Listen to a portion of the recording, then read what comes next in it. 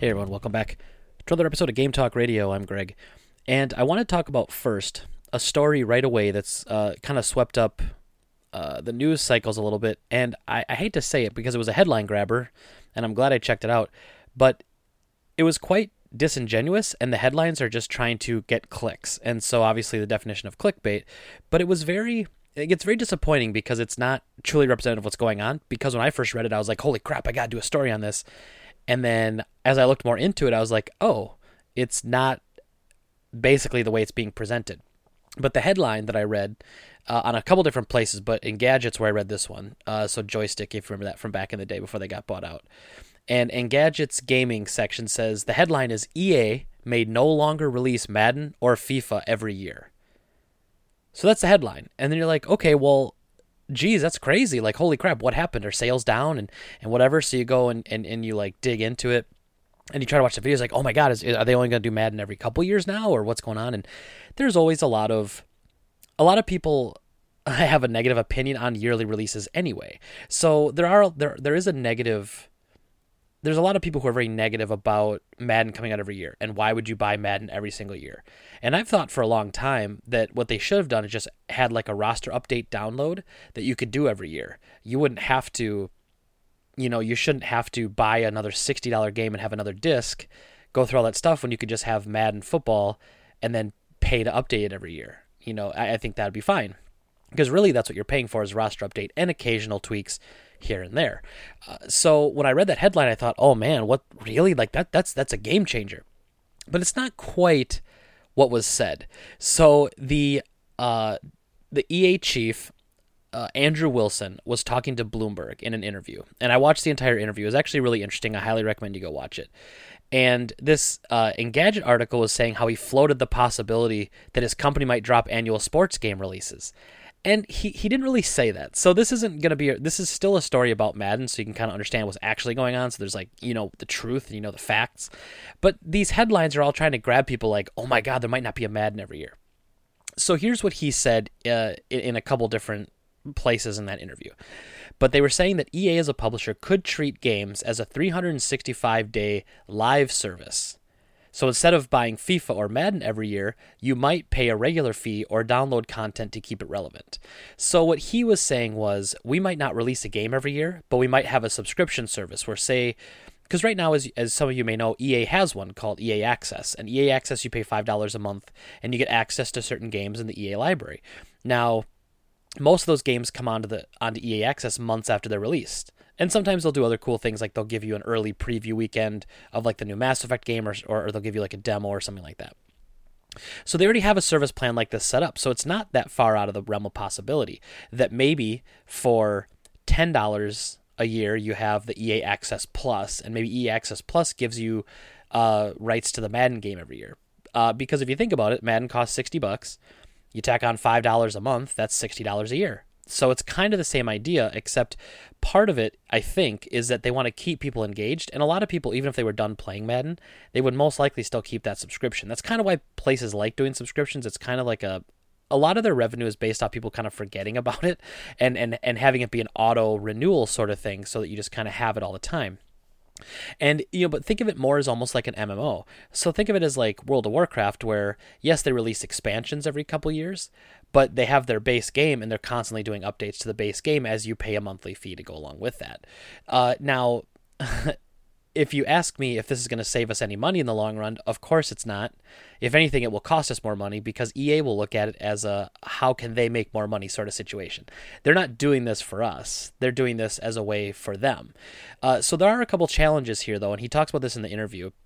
But Andrew Wilson's actually a pretty smart guy, and as much as you may not be a fan of EA, it's interesting to listen to people who really do understand the business side of it along with the gaming side of it. And so he talked about where you would go, where some of the troubles would come from with doing a yearly update. So the first one would be, the first biggest challenge is still that we don't have the best online infrastructure here in the United States. So obviously it's different in different places of the world, but in the United States, being such a large country, we don't have as good as an internet infrastructure. So there are places in the United States that still do not have access to internet at all. And there are places that have access only to very slow internet, not high-speed internet. So you can't even play games online, let alone download updates and everything. So there's a challenge there. You're alienating some of your fans if you do that. And I would argue that some of the fans that would like this game would be people that may live would live in more rural areas that may not have access to full internet subscriptions and stuff like that. And then you've got the idea that EA talks about when they do an update to Madden in the US or to FIFA in the US, they actually do a lot of code change from the last year to the current year.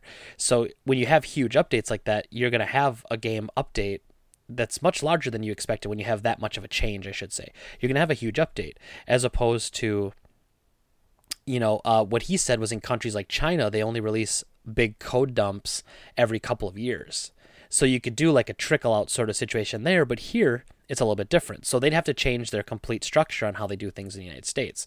They would have to change it to be more of, hey, let's change everything we've been doing. Let's, instead of doing a big code dump every year, let's every month trickle out something. And you kind of see that with, again, MMOs like World of Warcraft. You see minor updates maybe even every week, sometimes every couple weeks. Then you see some bigger updates every couple months, and then you see like every couple of years, you'll see like a whole new expansion or a huge change come out. So I could see this actually totally happening. What I think would be smartest, if EA were to ask me, which they won't, I would think what they should do is they should release, kind of like what Rockstar did with Grand Theft Auto, release a new game next year and just call it Madden NFL Football. Just forget the numbers, forget the years, Madden NFL Football. Then what you do after that is that's what's then allows you to use the online functionality to keep the game updated. And what you can do then is you can still do things like you're doing it now. So say like Destiny. This is kind of a bad example because Destiny's, when they re-release the game after an expansion, it doesn't technically include the DLC on the disc. It's a code that you would enter, so the disc is still a plain Destiny disc. But just maybe what you could still do is after that year is up, you're not going to make a Madden, a Madden Online or a Madden NFL Football 2, but what you will do is you'll make a Madden 2018 or a 2019 Update Edition or Madden Update Edition, where it now includes all of the updates that everybody else could have already downloaded throughout the year, almost like a Game of the Year edition or something like that. It's like Dark Souls 3 had a Game of the Year edition where it had all the DLC on the disc. So it could be something like that, or Witcher 3 did the same thing, and in fact, most games do that. Metal Gear did it, everybody does it. So there's some really interesting stuff there, but I want to talk a little bit about the sensationalist headlines, because that was frustrating to me when it made it sound like something was wrong with Madden and they were going to get rid of it. There's nothing wrong with Madden. In fact, ever since they added the cards in, like FIFA and Madden have those, like the Ultimate Team stuff, they make a ton of revenue on microtransactions in a full-fledged game. And this would just be a way for them to kind of update with the times. Now, he never said that they were going to do this. He could just see a future where this became realistic. So it's not anything dire. It's not like next year we won't have Madden. And so that was what I wanted to talk about as far as the headlines go. But it is an interesting discussion to talk about where the franchise could go in the future. And I think whenever you listen to somebody like Andrew Wilson talk, like he knows what he's talking about. And it's always interesting to get to look behind the curtain and to kind of see the cool other side of game development, not just the final product, but to get to see the business side of it as well, not just the creation, but the business side of it, because, it is an artistic and an entertainment industry, but it's still an industry, and an industry needs to make money. That's how it is still an industry, and that's how it continues to be an industry. So to me, it's always very interesting to understand the business side of it too. And, with things like, one of the things they were compared to was things like Riot and companies like Activision Blizzard, like I was saying earlier, about how they have subscription services that they've been doing for years, and it's really successful. And should EA move to something like that? And clearly EA, they talk about, adding esports for things like Battlefield and Madden and their sports games and stuff like that. But are they ever going to have like a subscription service where almost like an MMO?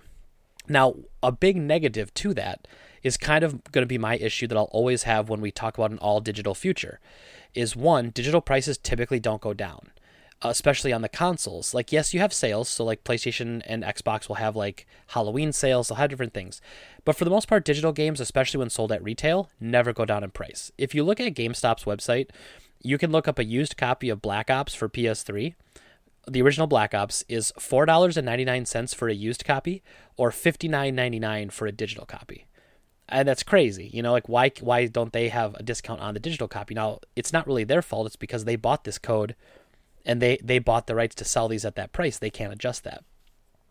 But my issue with an all-digital future will always be access to our content. When you have a subscription, like World of Warcraft, I didn't buy World of Warcraft. I bought the right to play on World of Warcraft, and I pay a monthly fee for the ability to keep playing World of Warcraft. I don't own it. I don't own anything. Nothing I have is worth anything. I have no ownership over it.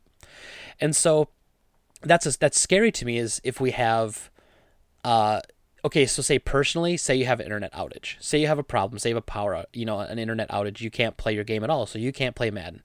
There's no, and maybe there will be an offline mode. Again, that might be something they could work in, but typically with a subscription service, it's almost like you're always connected online. And you can kind of see Madden almost doing that now. Like they do almost daily updates to commentary. They do roster updates you can download, but it's not automatic. This might be something you'd log into and it'd be automatic.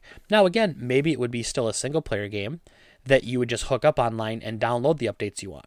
And that'd be cool too. In fact, that'd be better. But I always fear the idea of all digital future. One, not owning what we have, and two, having to do with online licensing. You never know when a company is going to go out of business or be sold or bought, or when a company is going to cease to be. And at any time, the company that buys them or buys the rights, they can shut down that service. It's in the terms, it's in the TOS that we all sign when we all, super fast scroll through it and skip it. And it's all there.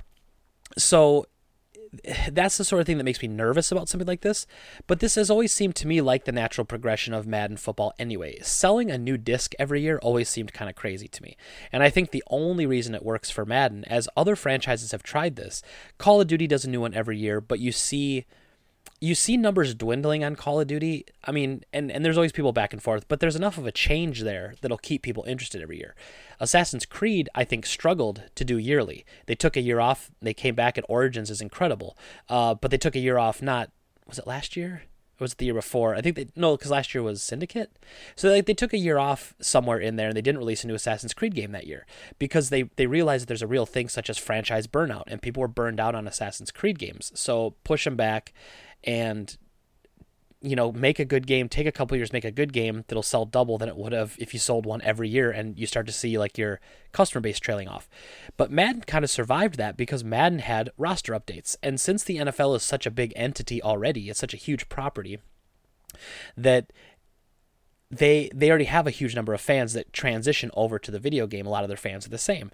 So, but every year you've got new rookies, hot rookie prospects out of college. You've got big name players that have changed teams and all that sort of stuff. That's why people buy it. Now, you can do custom rosters and stuff in the older versions, so realistically, you don't have to buy the new game. You could keep the old game and you could trade people on the teams, but they want these new rookies. They want all this stuff. And again, you can create players. You can customize it yourself, but people don't always want that. Like, people want it to be real. They want it to be that person, not somebody that they had to create. So I could see this as a 365 live service being a very realistic possibility with its ups and its downs. I think there's positives and negatives on both sides of this. But like I said, the biggest thing is I know a lot of people are reading these headlines that's, like I said, it's attention grabbing, like I guess it's supposed to be, but it's also not true the way a lot of stories are pitching this. Like, it's like they took this huge interview that was like 7 or 8 minutes long. It was really, really interesting. And they cut down all these questions about, this and that. And then everyone pulled out the headline that Madden might not be coming out every year, when that wouldn't even be the case. If it went to a subscription service, you'd have probably more updates to Madden than you have now, So a little strange, obviously, but very interesting news. I could totally see it happening. I'm surprised it hasn't happened already, quite frankly. And it looks like EA is laying the groundwork for such a thing because they've set up their subscription service. It wouldn't be much harder to do like what WoW does with their Blizzard launcher, because they have Origin. And you could have it where you have access to all of these games through your Origin account, and you can pay, like maybe you pay a $15 monthly fee to play all EA Sports games every year. Or you pay, whatever it is. And something like that would be really cool. So they've laid the groundwork for something like this. They're just a little bit behind other big companies like Riot and Activision Blizzard. But still very interesting stuff nonetheless. And this is sort of the future of gaming, I think, as you're going to see it. And this also goes along with what EA was talking about when they canceled that Star Wars game, about how a lot of single player experiences for them, they don't make the same amount of money. So that's why you see this big move towards microtransactions and loot crates and subscription services. Like, this unfortunately is kind of the future of gaming, and I don't see it changing anytime soon. All right, next, I wanted to get into this really, really annoying story that everyone's been talking about, so if it's overplayed, I apologize, but EA is releasing this Friday, is releasing Star Wars Battlefront 2, which arguably is one of the biggest releases of the year, probably going to be the biggest multiplayer game of the year, released this year. If you take out, like, considering even Call of Duty World War II, this is a Star Wars game, and it's Battlefront, and Battlefront name carries a lot of weight, and Star Wars name carries a lot of weight. And so last weekend, Star Wars Battlefront 2 went into early access for a 10-hour trial on PC and Xbox One. So basically, people got to have extended hands-on time with a game that's only, at that point, was only a week away. So everything's coming out, and we knew this from the beginning. We've known this for a while, that the microtransactions are in the game, and there's some crap. So we're going to kind of talk about a little bit of stuff. First, we're going to talk about how the game itself is the very definition of what we call pay to win. So what that means is that you can pay real money for actual stat and weapon increases in game. So normally, to get like unlockables and better weapons, you play through the game, and the more you play, the better weapons you get, and it gives you an advantage because you put the time in and you played. Well, so the way now that this game works, though, is you basically get stronger by equipping cards. So even think that, like, they're carrying over the FIFA cards and the Madden cards. Think that, except this is actual stat boosts for your character, right? So there's ones you can level up, and you can actually craft your own cards with in-game currency and stuff you make. However, before you even you can, okay, and let's get real with it here. You can equip a card even if you're not able to make that card. So say you get a random loot crate, and then you open that loot crate and there's a really nice card inside. You can still use it even though you don't have the ability to make that card because you're not high enough level. Well, you can get crates opened by paying money for the crystals in the real world. So, and a lot of these bonuses are kind of strange. Like, they actually give you advantages such as regenerating health, or I'm trying to find the list here. Yeah, so like extra ability cooldowns, and like faster cooldowns, regenerating health, stuff like that. Faster reloads, things like that. Like, things that are very massive advantages in a game like this.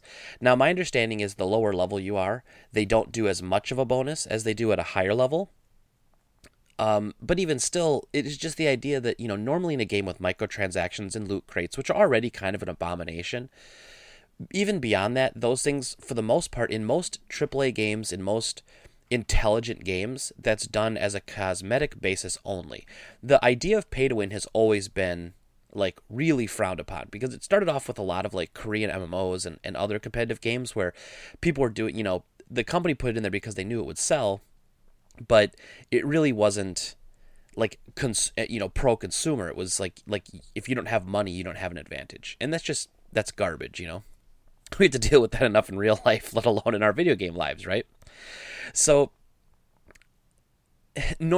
even cosmetic crates are kind of annoying because you can't just buy the items you want. You have to hope to get it.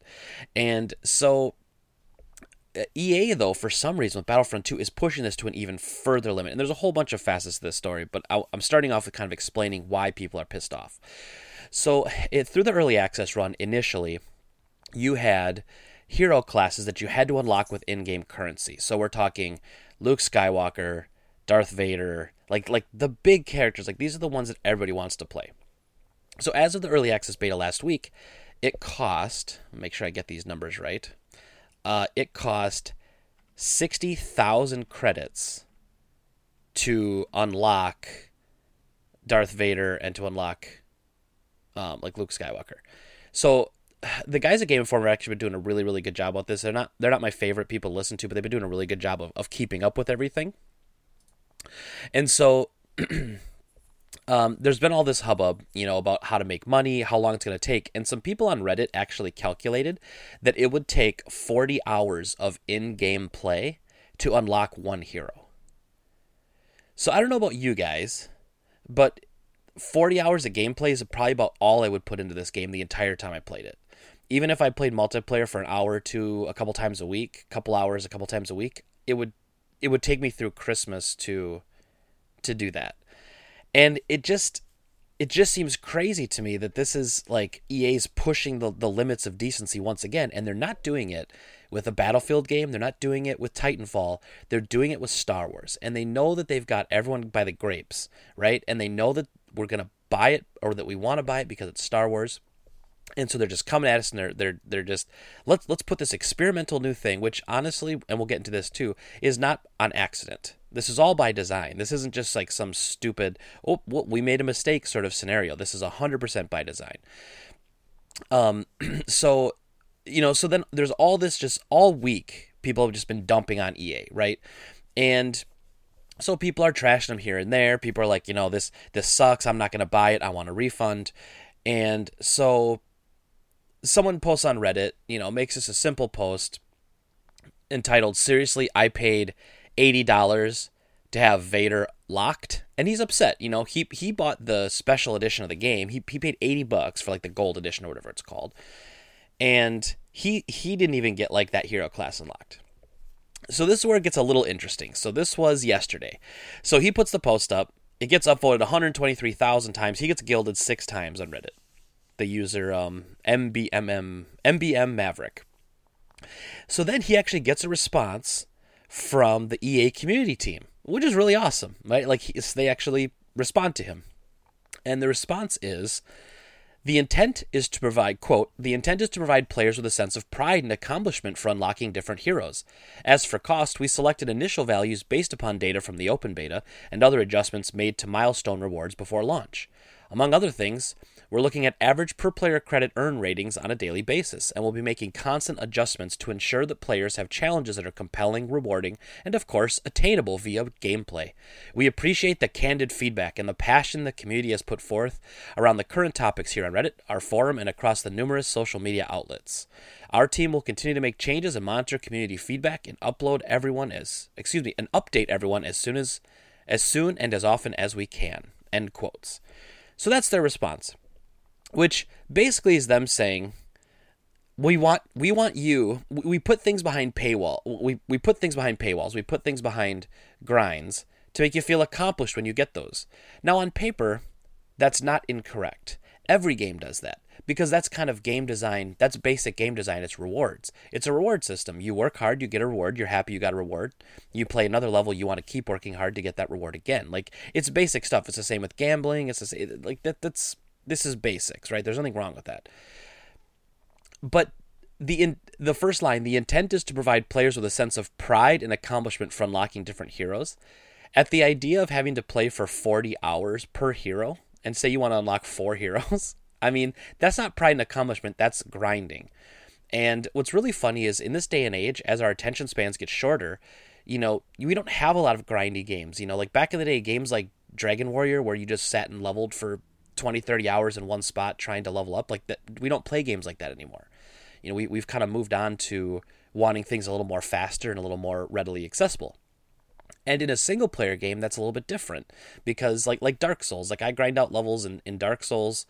I should say I play through levels in Dark Souls because I love the sense of accomplishment when I finish one, because it's difficult. And so when you beat it, you have a sense of accomplishment. This isn't difficult. This is just mindless grinding. And that's also a single-player game, Dark Souls is, as opposed to this is a multiplayer game. So you're looking to have an advantage over somebody else in a multiplayer game. You have to do all this grinding to get it, or, and here's where the problem lies, or you pay real money for a quicker advantage to get those for the advantage of getting those characters quicker. That's what the problem is, right? So that's where all the hubbub comes from.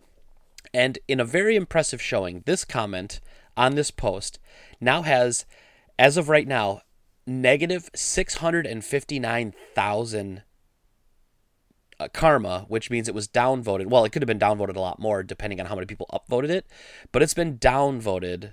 Its karma number is negative 659,000. So that means that most likely, if I had to guess, around 800,000 to 1 million people downvoted this comment. And now, to be fair, it's the Internet Brigade came out, and there's a lot of bots downvoting it, people on alts and multiple accounts downvoting it. So this doesn't mean that they're going to lose 659,000 sales copies of the game. But this is a big deal. This is a really, really big deal. This is a community snafu, and they're basically getting destroyed for it in the media, on social media. So after that, right? So they're listening. Obviously, they look at something like this and they know this is a disaster. They know that they knew they were going to get people biting back at this. Like they knew that. They were hoping it wasn't going to be too much. And how quickly they've adjusted tells me that they had this plan in place. You don't just make tweaks and adjustments like this very quickly and on the spot just because someone complained on Reddit.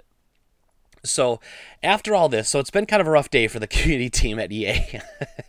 So then all of a sudden, they come out and they say, they have a press release this morning. The backlash was very, very fierce. And they come out this morning. And on Battlefront 2, EA's Battlefront 2 blog, the update confirms the new prices for major heroes were partly decided upon after seeing feedback from the EA Access trial. So they're not even really saying that it was based on the Reddit feedback. They're saying on feedback from the Access trial, which clearly that's what people played and then moved on. So this is a new quote from EA. Quote, "Since the start of the project, listening to fans has been important in making sure Star Wars Battlefront 2 is the very best experience for all of you," EA said. We've stayed true to that with the closed alpha, through the beta last month, and now our playtest first trial. That continues as we move forward worldwide launch this week, and we're making adjustments to the game based on player feedback. That includes a substantial change we're making today as we've been monitoring things during the first play trial. After the play first trial. I don't know why they call it that. We use data from the beta to help set those levels, but it's clear that more changes are needed. End quote. So they're basically saying, hey, we're listening to you guys. We appreciate our fans. So here we go. So thank you, everyone, for bashing us over the last week to help us. We're helping. Everyone's helping. They continue. Quote, "We're reducing the amount of credits needed to unlock the top heroes by 75%. The post points out, Luke Skywalker and Darth Vader will now be available for 15,000 credits. So actually it was 80,000, not 60,000 I said earlier. So it's 15,000 credits. Emperor Palpatine, Chewbacca, and Princess Leia will be available for 10,000 credits, and Iden at 5,000 credits. Based on what we've seen in the trial, this amount will make earning these heroes an achievement, but one that will be accessible for all players. The change will be live today with an update that is getting loaded into the Play First trial and also the full game when it launches."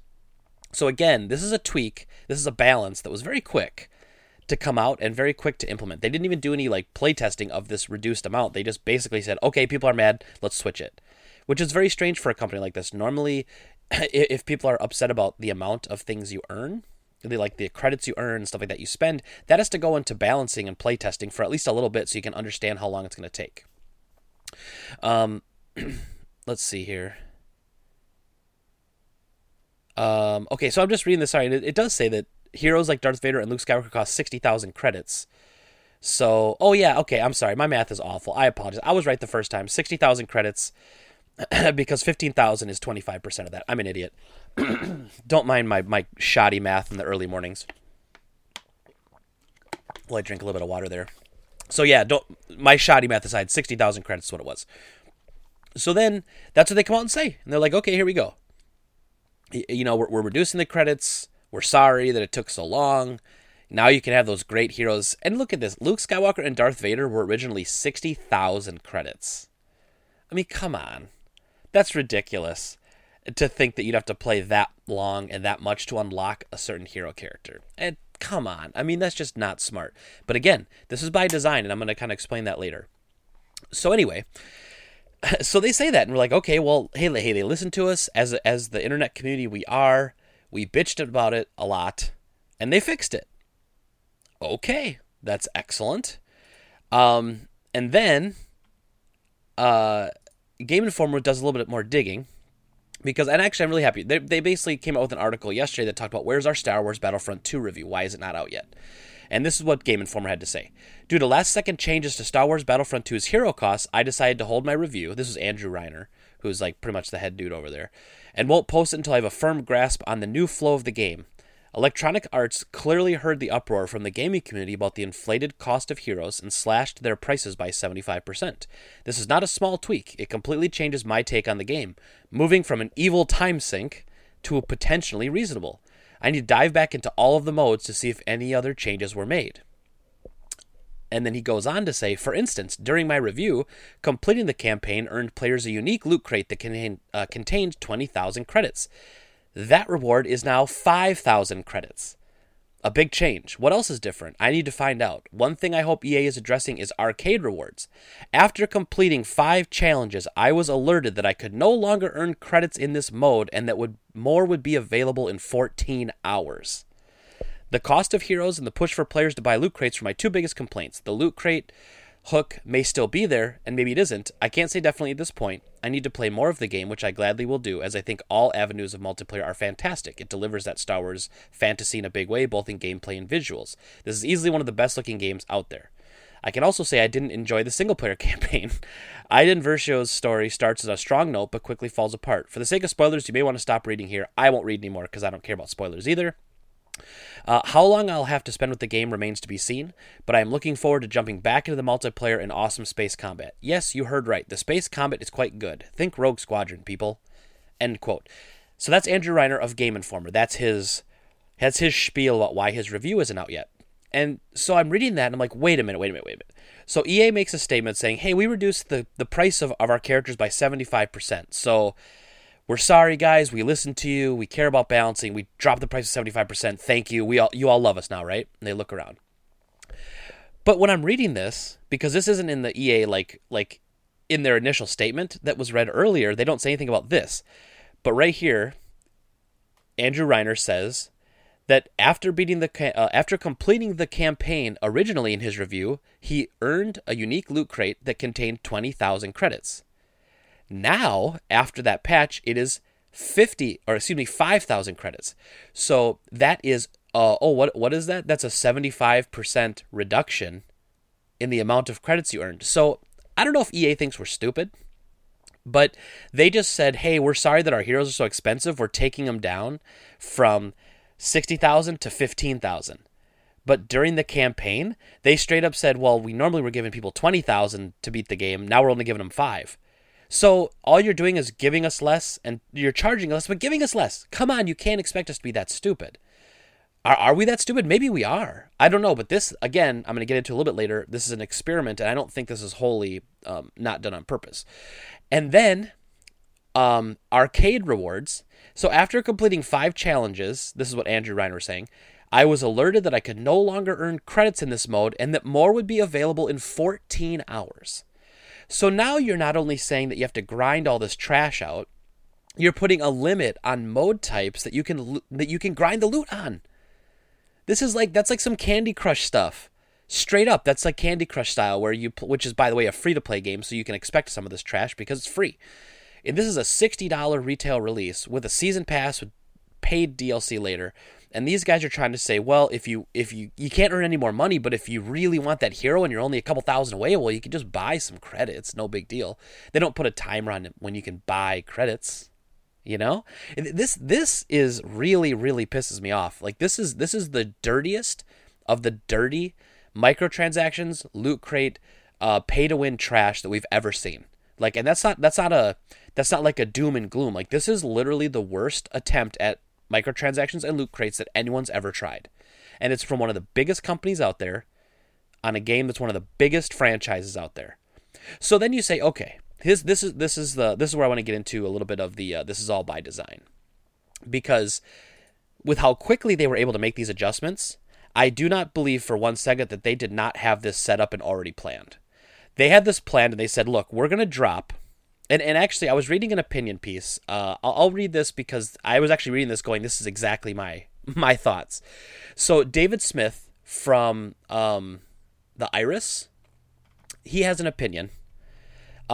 His opinion, Star Wars Battlefront 2's microtransactions aren't a debacle, they're an experiment. And I read that headline and I was like, that's exactly what I was saying. And so he puts it very well, so I want to kind of read what he says and throw into it. And he actually goes on to some other things about how, like, they purposely went on to Reddit to make that account so they can make people feel good. I think that's a little bit more tinfoil hat. But here's what I will say. I'm going to read the first part of this. After an open beta that ended in community uproar over pervasive multiplayer microtransactions, a new controversy has erupted over the amount of in-game currency required to unlock major characters. Gamer forums and subreddits have been rife this week with the cries of why would they think they could get away with this? But everyone seems to be missing a crucial point. EA knew you were going to be mad about this stuff. What they wanted was to know exactly how mad. and this is where I agree with them. From the moment the Battlefront 2 beta began, players expressed concern that the game was leaning far too openly into a pay-to-win model, offering substantial combat buffs. Sorry about that. Offering substantial combat buffs to anyone that spent real money on loot boxes. As the tide of public opinion turned against them, EA appeared to retreat for a while, letting the criticism run its course from a boil to a simmer before announcing they had rebalanced the game's entire approach to microtransactions and progression. The news was met with a comparatively little resistance from the community. So it's almost like, end quote. So it was almost like they came out and said, okay, let's throw the worst at the wall, and then when we reduce it, people will think we're listening to them and that we're heroes, when all we're really doing is doing the exact same system, just less abrasive. It's almost like they're curing us to training us to accept this model. And so what they do is they start with something ridiculous. This is actually a bargaining and negotiating technique that a lot of people use. Start with a ridiculous number and let them pull you back to reality. So you might come up and say, well, your business is worth, $1 million. Well, I'm going to say I'm going to sell it for $2 million. And the guy who's at $1 million says, well, I think it's only worth $1 million. Well, I could come down to 1.5. And you're like, well, he did drop the price $500,000. Now, hopefully the person negotiating isn't that stupid and ignorant. But that's kind of, you feel good about that. I mean, it's also in any negotiation. Like, say you're buying a game off somebody on Craigslist or the Facebook Marketplace. Most of the time, they most likely, when you see a ridiculous price on there, it's because they're expecting people to bring them down. Some people are really bad in their pricing, but for the most part, they want people to bring them down. So they put it at max value or a little bit above, anticipating that someone's going to come in and say, I want a 25 or 30% reduction in price. You get that 20% reduction in price, you're happy because you feel like you made a difference. And then the person selling it goes, well, that's really what it's worth. So it's more the illusion of you saving money than you actually saving any money. So they've kind of... I don't know. It's almost like this is conspiracy theory stuff, but I have to say this is exactly the type of experiment a company would make. Because here's what they didn't do. They didn't do this with Battlefield. They didn't do it with Titanfall. They didn't do it with Mass Effect, not to this level. They didn't do it with, pick any other EA franchise you want to pick. They didn't do it with any of those. You know what game they did it with? Star Wars, because they know that no matter what, this game is going to sell X amount of copies just because it's a Star Wars game. And that's incredibly frustrating and ignorant, and I hate it. So that's frustrating to me. So now we get to the point, well, what do we do about it, right? So we're done bitching, right? So we've been bitching about this for 22 minutes. So we're done bitching. What do we do? Well, you vote and you send a message truly. Well, one, through social media, I think that's fair. Through canceling pre-orders, if you've already pre-ordered the game, you cancel a pre-order, they notice that.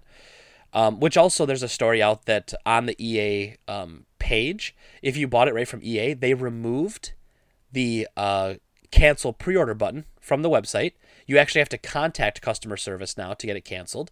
I did read that someone found another link to it on Reddit, and they basically linked you as a way to cancel your pre-order. But yeah, so they removed the button from the front of the page, so you couldn't cancel your pre-order. So one, canceling your pre-orders is going a long way right now, enough where they wanted to take and get rid of it. Complaining on social media, this is the sort of thing that you have to come out and say, I will not buy this. Tweet at them, email them, send pictures of Instagram. You don't have to don't take your Darth Maul helmet or your Darth Vader helmet and smash it outside like the dumbasses breaking Keurigs right now. But but show them that you're not going to buy this game that launches in just 4 days. All this bad press is just perfectly timed to screw over their sales if we do everything properly. So cancel your pre-order, 1.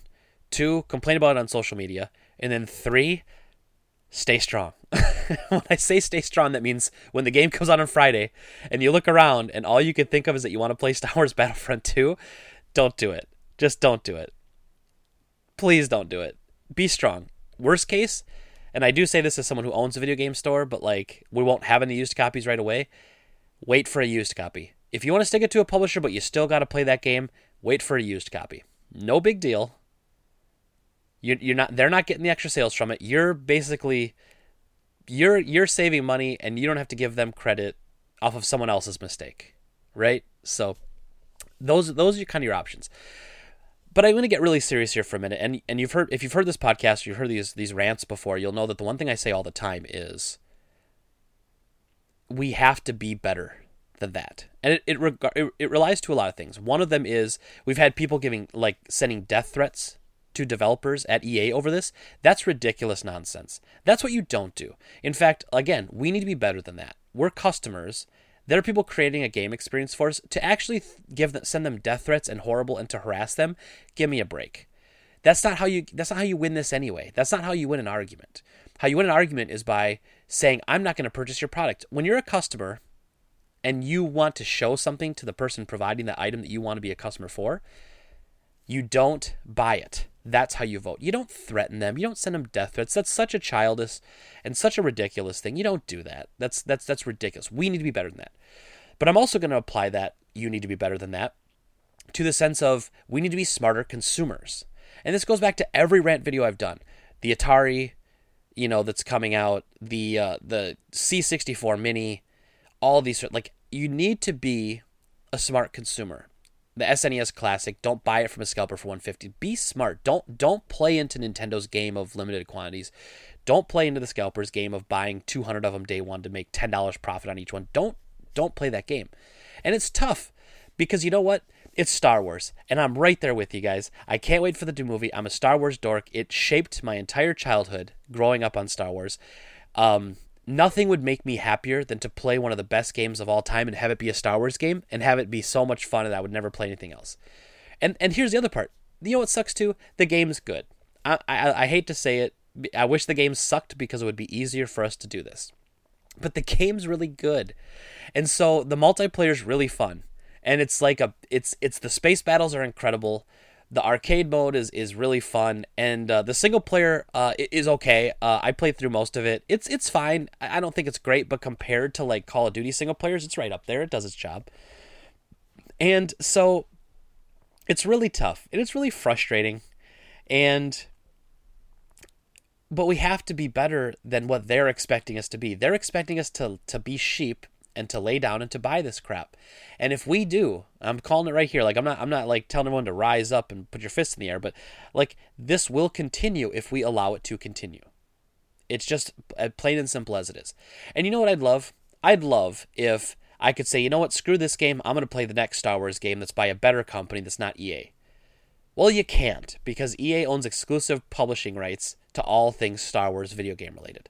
So thanks Disney for that. Now, Disney didn't know who they were getting in bed with, but I'm sure they get a percentage of the profits. And I'm sure there's milestones that if the game sells a certain amount, then they get a bonus. EA gets a bonus. I mean, these are all the deals. These are how these things work. It's still a business. And I'm not against that. I'm not against capitalism. I'm not against people making money off their talent, which in this case is making video games. But what I am against is taking advantage of people and pushing it too far. We've been letting loot crates and loot boxes run our lives for a couple years here. And I think we need to kill it. And I had to make this in Rocket League, which is a game I play a lot. And you know what I did? I got Rocket League for free on PlayStation Plus years ago.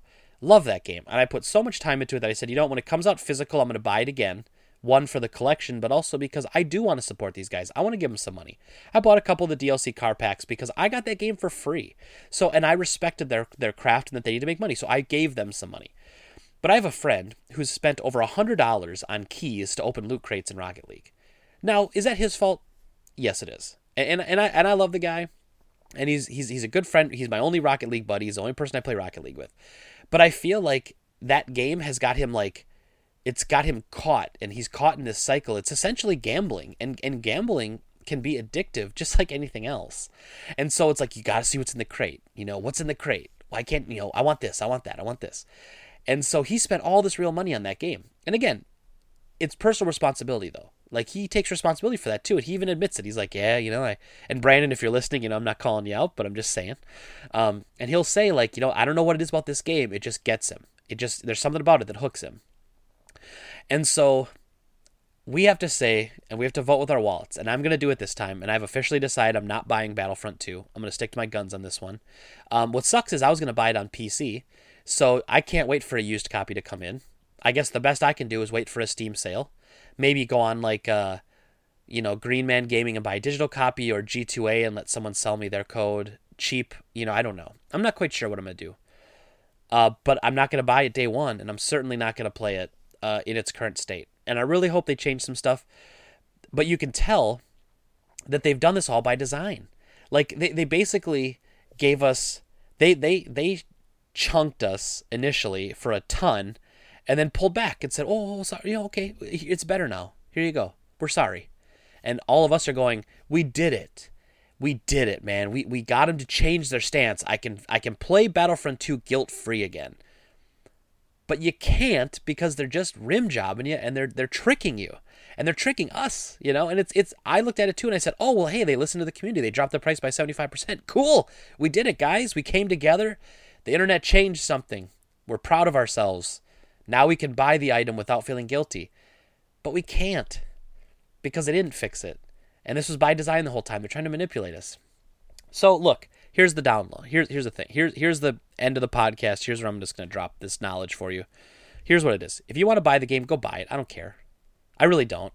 But understand that your actions have consequences. And if we all just say to hell with it, and we say because it's a Star Wars game and because it's a fun multiplayer game that we'll let them do anything to us, then go ahead and buy it. But don't be pissed off when Battlefield 5 or Battlefield 1, 2 or Battlefield Bad Company 5000, when they come out and it has the same bullshit in it. Excuse my language. Because this is exactly what they're doing. They're grooming us to be able to accept this as the way it is. And I refuse to do that. And I hope you guys do too. And that's pretty much it for the podcast. It's a little bit of a short one today. But I only really had those two big stories. There's actually a lot of other stuff going on too, but I'm a little crunched on time. And I want to talk a bit more about some other things, which actually, there's one other thing I want to talk about briefly. And this came out last week, and since I just got done ranting about EA for a minute, for 30 minutes, then I'm going to come out and also hit you with this rant about EA buying Respawn. So Respawn is the company that was formed from the ex-Call of Duty guys. They were the guys who basically got sued by Activision and then saying they were colluding and they were trying to leave. It was a huge mess years ago. It was actually a really fascinating mess where the head of Activision was putting spy cams and stuff in their offices. It was just awesome. So that was a thing. And these guys left to make a new company called Respawn, where their game was working on called Titanfall, and EA was the publisher. So they released Titanfall last year, Titanfall 2, and Titanfall 2 is actually a very awesome game. And unfortunately, they launched it between Call of Duty last year and Battlefield 1. So it was kind of mushed between two similar type of games, and Titanfall 2 got kind of lost, even though, in my opinion, it's the best of the three games. So then apparently, last week, it was announced that EA is officially buying Respawn for $400 million. And all I can say is this is only good. The only good thing this is for the people that own stock in Respawn. Because they're going to make just a ton of money off this. And unfortunately, we're going to see the publishing of Titanfall 3, which will probably be in 2 years. And then the game will underperform because it's just not a mainstream title like Call of Duty or Battlefield. And then you will see EA shut them down, just like they've shut down everybody else they've ever owned. We talked about this a couple weeks ago, the death list of EA studios that EA has bought and then shut down. And you can add Respawn to that list because it's coming. They'll be allowed to stay open as long as they're making competent games. But the one time they have a game that only does mediocre or doesn't reach sales goals, you will see that company be dissolved and its employees pushed to other companies, or it'll be renamed EA, I don't know, EA Florida, wherever the hell Respawn is located. And that'll be it. That's it. And Respawn will be no more. And it's a sad tale that EA's been doing for the past, probably 25 years, I guess. If not longer, 25, 30 years probably is more accurate. Where they just buy up the little guy that makes a great game for them, they let him make another great game or two, and then they break them up, and that's how it goes. As always, everybody, I appreciate you listening. If you could, if you're listening to this on YouTube, please smash that subscribe button. Hit the little bell if you want notifications of when we're going live. If you're listening to this on iTunes, appreciate it. If you could, you can go to droprate.life. That will take you to our YouTube channel. Our YouTube channel is the Drop Rate, and we just broke 400 subs, which I'm very proud of, as Jordan and I, and obviously Jeremy and Trent all together.